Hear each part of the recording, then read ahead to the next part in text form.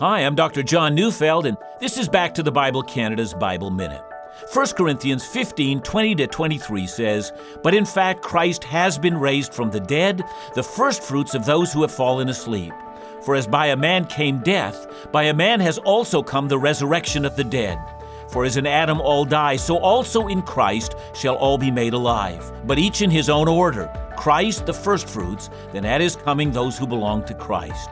Marvelous promise in those verses. They promise us that what happened to Jesus will also happen to us. Like the first man Adam, and what happened to him also happened to us. Like him, we sin and die. But Jesus is our new Adam, and like him, we shall be raised from the dead. Aren't you glad that you and Jesus share the same future? Listen to Back to the Bible Canada each weekday on this station or online at backtothebible.ca.